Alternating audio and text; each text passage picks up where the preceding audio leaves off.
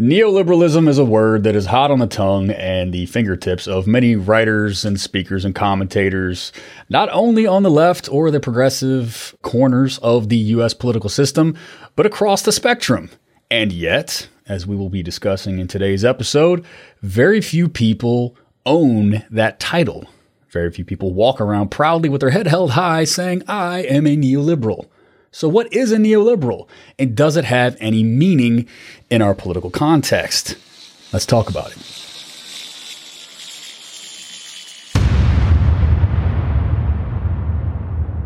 My guest today argues that there is a liberal parlor game, wherein the rules are to pretend that there's no such thing as neoliberalism. This game's very popularity, he argues, highlights neoliberalism's enduring hegemony. To talk more about neoliberalism and the dead pundits who qualify under that concept as that term is Luke Savage. Luke is a contributing writer at Current Affairs. He's a staff writer at Jacobin Magazine. He writes a lot of stuff, folks. He also speaks words in a podcast. He's a co-host of Michael and Us. Luke Savage, thanks for coming on Dead Pundit Society. Glad to be here. Thanks for having me. So the liberal pundits, members of the Dead Pundit Society, the folks for whom this podcast and YouTube channel are named, the dead pundits of the world. They don't know that they're dead. Much like Bruce Willis in The Sixth Sense. I see dead pundits. They're walking around feeding on the brains of the living like zombies. I'm talking about the likes of Jonathan Chait, who is certainly not a protagonist in your latest piece for Jacobin Magazine. That piece is titled Neoliberalism? Never heard of it.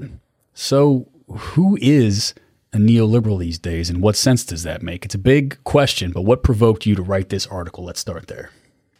This article had a pretty silly inception. I mean, I really was just setting out to investigate sort of annoying tick that some liberals and some pundits have on Twitter. I'm embarrassed to say the idea for this was born on Twitter, as very few good ideas are. And people will have seen this take in, different forms, right? What is neoliberalism? Name 3 examples without using Google. I'll wait. That kind of thing. So I really wanted to just investigate that, and I was expecting to write something along the lines of, neoliberalism is a intensely written about phenomenon. There's no reason to pretend it doesn't exist. But then when I actually read, kind of the as it were, the house literature on this, I found something rather more interesting was going on, and that there are actually different variations of this take, and that some of them are pretty revealing. So the piece became a little more interesting for that reason. As you write in your piece, the people who are the most offensive about this moniker, this epithet, are perhaps the most obviously neoliberal of the bunch. Let's start with Jonathan Chait. In a recent piece, he argued that liberalism is working and Marxism has always failed. So the epithet is thrown at these mainstream centrist liberals who seem hell-bent on defending the status quo against all odds and evidence, and arguing instead that people to their left, the people who have the energy, the excitement, and the answers to the most existential challenges that face us today, i.e. Marxists, are touting around a failed ideology and have no real actionable strategies in the world. So it's a turf war on from the center to the left end of the political spectrum, so to speak, in that sense. What does the likes of Jonathan Chait, what kind of role do those types of people play? First of all, for the lay audience, who is Jonathan Chait, and what does he represent in the political discourse these days? Jonathan Chait is a staff writer at New York Magazine, and I think certainly when I read him, he writes a lot of stuff that I think you could safely call left punching. He's somebody who, for reasons that I don't fully understand, although I have some kind of, armchair psychoanalysis I might do of them, perhaps not on mic.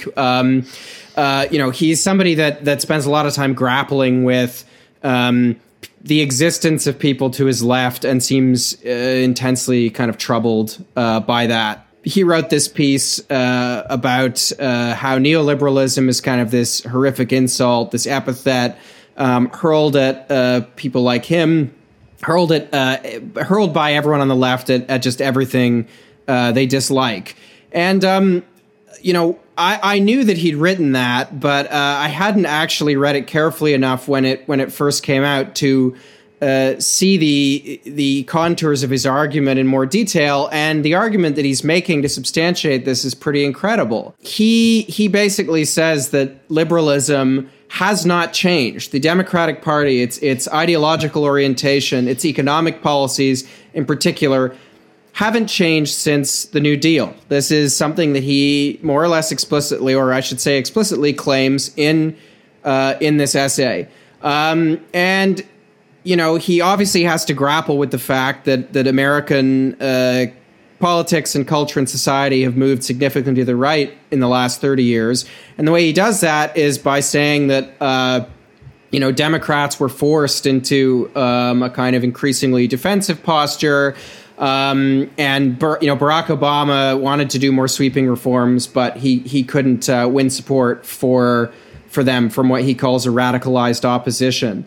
So this is an absolutely incredible and I think deeply ahistorical and obviously incorrect account of liberalism over the past 30 or 40 or 50 or 60 years. As I think Corey Robin pointed out in a Jacobin essay a few years ago, someone like Jonathan Chait, who is a distinctly neoliberal thinker, would be absolutely appalled by the economic policies advocated by even the sort of median Democratic politician in 1970. So if you go back and you look at, say, Hubert Humphrey's platforms, Hubert Humphrey would be a raging communist to Jonathan Chait. Absolutely. So there's clearly been a shift in American liberalism, and Chait's not recognizing it. But what I found, I think, even more interesting about this argument is that Chait almost implies that the shift to the right that's occurred in American politics over the past few decades is something that just kind of happened.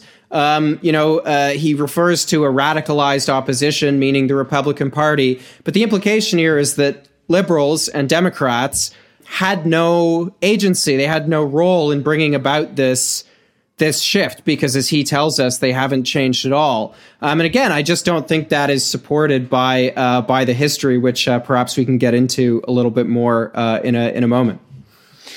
Yeah, unfortunately, we're not going to have the time or the space in this particular video to break down the last 30 or 40 years of the history and trajectory of American liberalism, not even close to it. We'll go in much more depth in the podcast version of this. So everybody check out the show notes below in the video description for the link to that podcast and directions on how to access it. So we'll go much more in depth there. So let me just cut to the chase here. What is the use of this word? I mean, it's a word that's nobody owns it. It's not an identity in that sense. It's not something that is self-ascribed.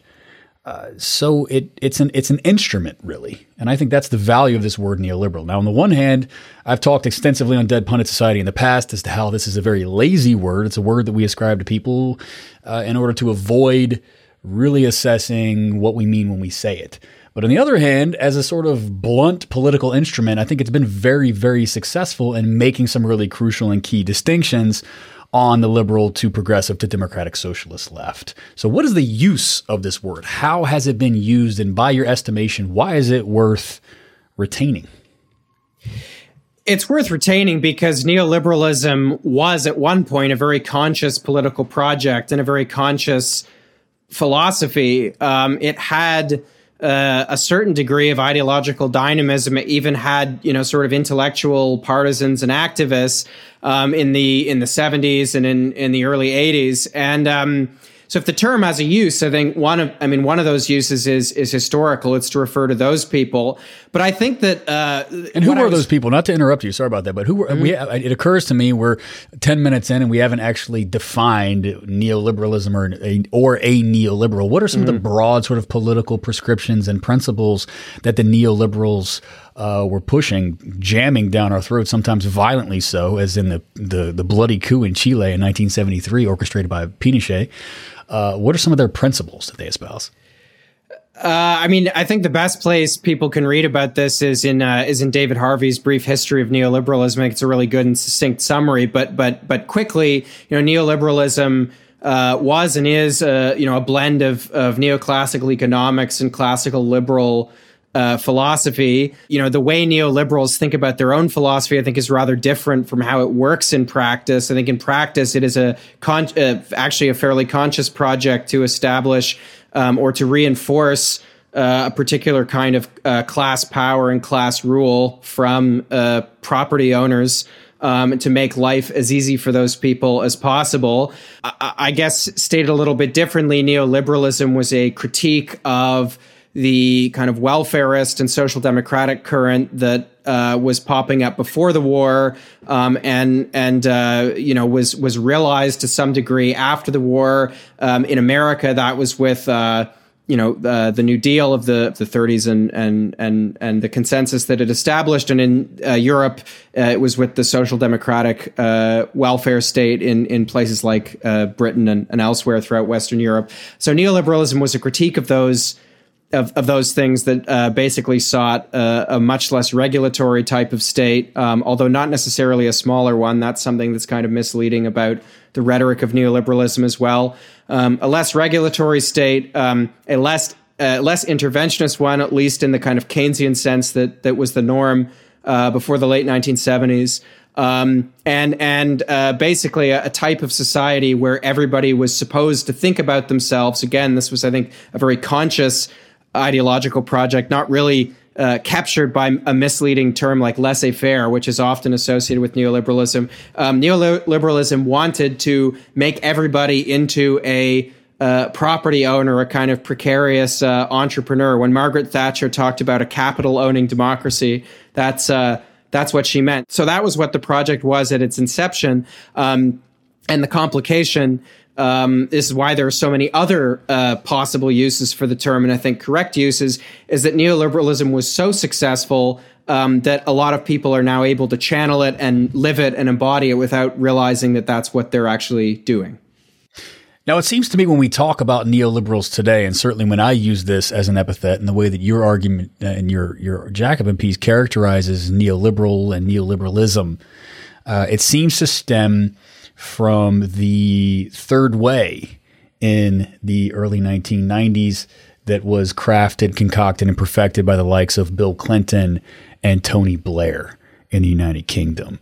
It has since morphed, of course, as the ruling class has accumulated more power, more wealth in society than ever, even in that 25 to 30 some odd year duration that I just spelled out there. So such that someone like Barack Obama can quite accurately be described as a neoliberal, even though he's someone who champions at least a modest social welfare state and social safety net.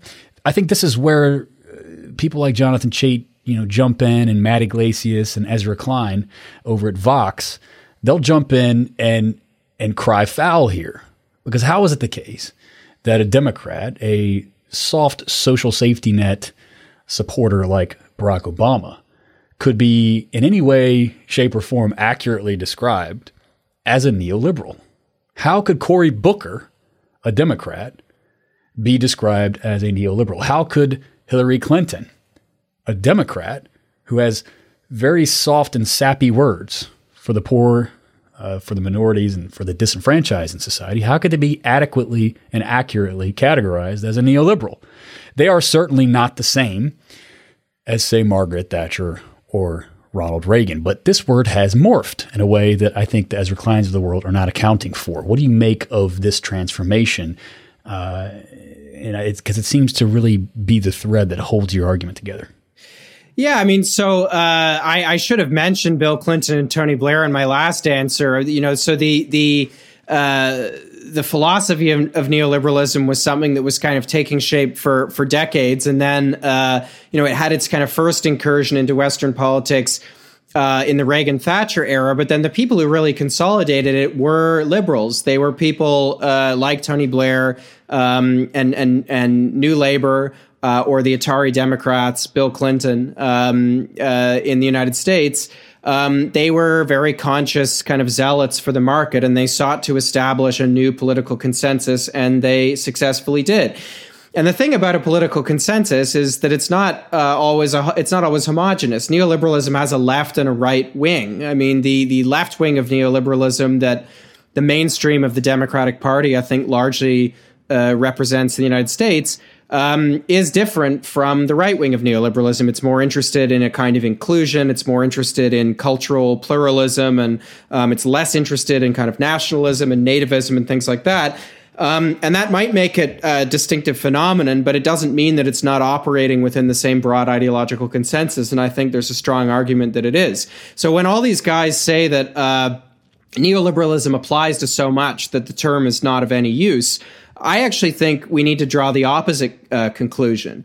If, as I say in the piece, if a phenomenon seems to be everywhere, if it's so diffuse, that's actually a case for understanding it and for debating it and for kind of clearly demarcating it, not for kind of retiring the term or pretending that what it refers to doesn't exist. So I think the thing that's kind of complicating all of this, and what a lot of these neoliberalism is a slur or whatever, it's meaningless think pieces misunderstand, is that neoliberalism was so successful that you can now channel it and you can now think in neoliberal terms without even realizing that you're doing it. As I say in the piece, I mean, it's, an ideology stops being considered one, or an ideology rather, becomes successful when it stops being considered one. The kind of weird vernacular that it once used just becomes the lingua franca that everyone uses. That's particularly true of neoliberal economics. So what I think has happened is all of these liberals that want us to retire the term or think that it's overused, what's actually happening is that they have so internalized the neoliberal critique of social democracy and of earlier incarnations of liberalism, they're actually unable to see beyond it. And if that illustrates anything, it's the absolute triumph of neoliberalism. That's right. Ideology is, in many senses, the thing that's closest to us, but it's also rendered completely invisible on that basis. One way to describe ideology in a very simplistic way, without any jargon to a lay audience, is it's like water to a fish. It's absolutely essential in every way for their existence and their understanding and their operation in the world. And yet they most likely don't even notice that it's there. It's just ever present. It's an ever present, force in their life. Not to stretch the metaphor too far here, but in closing, the thing that I liked about your take so much is that it really brings out the fact that this word neoliberal and neoliberalism, despite its occasional abuses, despite the way that sometimes it covers over some really important distinctions, and at times it encourages some just downright lazy thinking, which we should fight, it nonetheless gives us an instrument, a tool to continue pushing the boundaries of the possible and to continue radicalizing our demands about what we demand from the political class, from the elites in society, such that we refuse them the opportunity to claim the terrain of being radical, to refuse them the terrain of social justice, of economic justice. In the way that they like to do. It seems to me that these neoliberals become so incensed at being called a neoliberal because they fancy themselves as not only being on the right side of history, but as being the instrument that has led to these, allegedly egalitarian outcomes that they like to champion in the so-called liberal arc of progress, arc of justice. Do you think there's some truth to that these democratic socialists, that Bernie Sanders incenses these centrists so much because it really gives our existence gives lie to their own self-conception?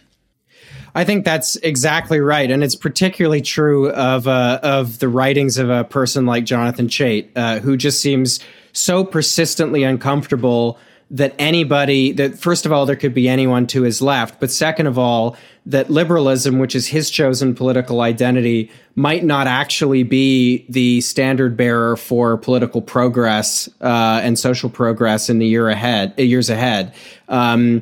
There is a profound discomfort that he and people like him, I think, feel at that. And so this is one of the reasons why their critiques of Bernie Sanders and their attacks on Bernie Sanders often seem so amorphous. They can never seem to work out whether actually liberals are somehow to Bernie Sanders' left. That was something that was they gave a trial run to in 2016 during the Clinton-Sanders contest, if you remember that. Bernie Sanders is to their left, but the left is actually Stalinist or something like that. They can never work out what the critique is, and you can see that there's a lot of discomfort there, I think, very much for the reasons that you said. And just in closing, if you look at some of the distinctions between the policy platforms that are being put out by candidates in the Democratic Party primary race for 2020, it's crystal clear. Bernie Sanders just put out his immigration policy, and it doesn't just focus on the absolute outrages of the concentration camps, the child separations, the utter and sheer terror faced by migrant populations, both inside and outside the country. Just the sheer depravity of the Trump administration's handling of this. I mean, that's a consensus that's shared by all of the candidates, I think, and genuinely and authentically so. But Bernie Sanders' immigration policy goes much further, and I think this is what distinguishes us from the neoliberal Democrats, which we refuse to see injustice and oppression as just a matter of these isms, right? Not these sort of shallow forms of bigotry and hate that aren't somehow rooted in deeper forms of exclusion and injustice. And I think that's one thing that democratic socialism gets at very pointedly, that it's not just enough to say that racism is bad. It's that our system and our economy is absolutely tilted against people of color in this country. And that is so much worse. And it requires a far more radical approach to redressing those racial and gender and sexual and ethnic and all the rest of the injustices that are faced by people in this late neoliberal phase. What do you make of the way in which these neoliberal Democrats try to slough off the real needs of these populations and somehow preserve the kind of faux woke social justice narrative on top of that? I mean, I think that the social justice narrative that you're talking about that neoliberalism is so fond of, and that I think you really saw peaking with something like the 2016 Hillary Clinton campaign, it's a sign that, this is kind of all that liberalism has left because it's out of gas everywhere else. In many ways, things like the liberal obsession with celebrity, the kind of emphasis on culture rather than politics is kind of the main site of struggle. Things like that.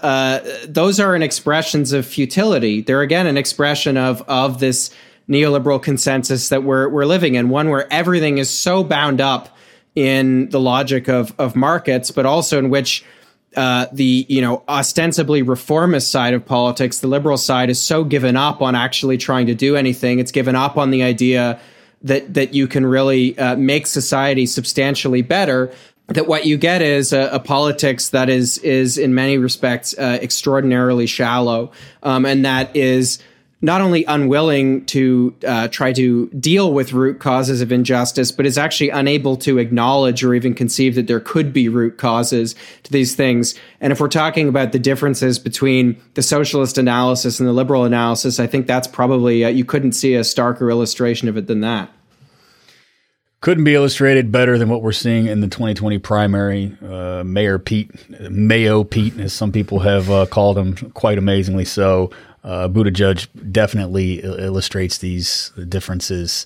We're going to talk a lot more about this. We've only just scratched the surface of this distinction that we've raised, this kind of phony, faux woke social justice narrative trying to be upheld by the liberals versus the more fundamental structural approach to all kinds of injustices and inequalities in our country as wielded by democratic socialists. We're going to talk all about that and much more in the audio podcast version of our chat today. And if you want to access that, check out the video description below and you will find a link to listen to that full podcast. And once again, thanks so much, Luke Savage, for joining us, contributing writer at Current Affairs and Jacobin Magazine and co-host of the excellent Michael and Us podcast. Thanks for coming on DPS.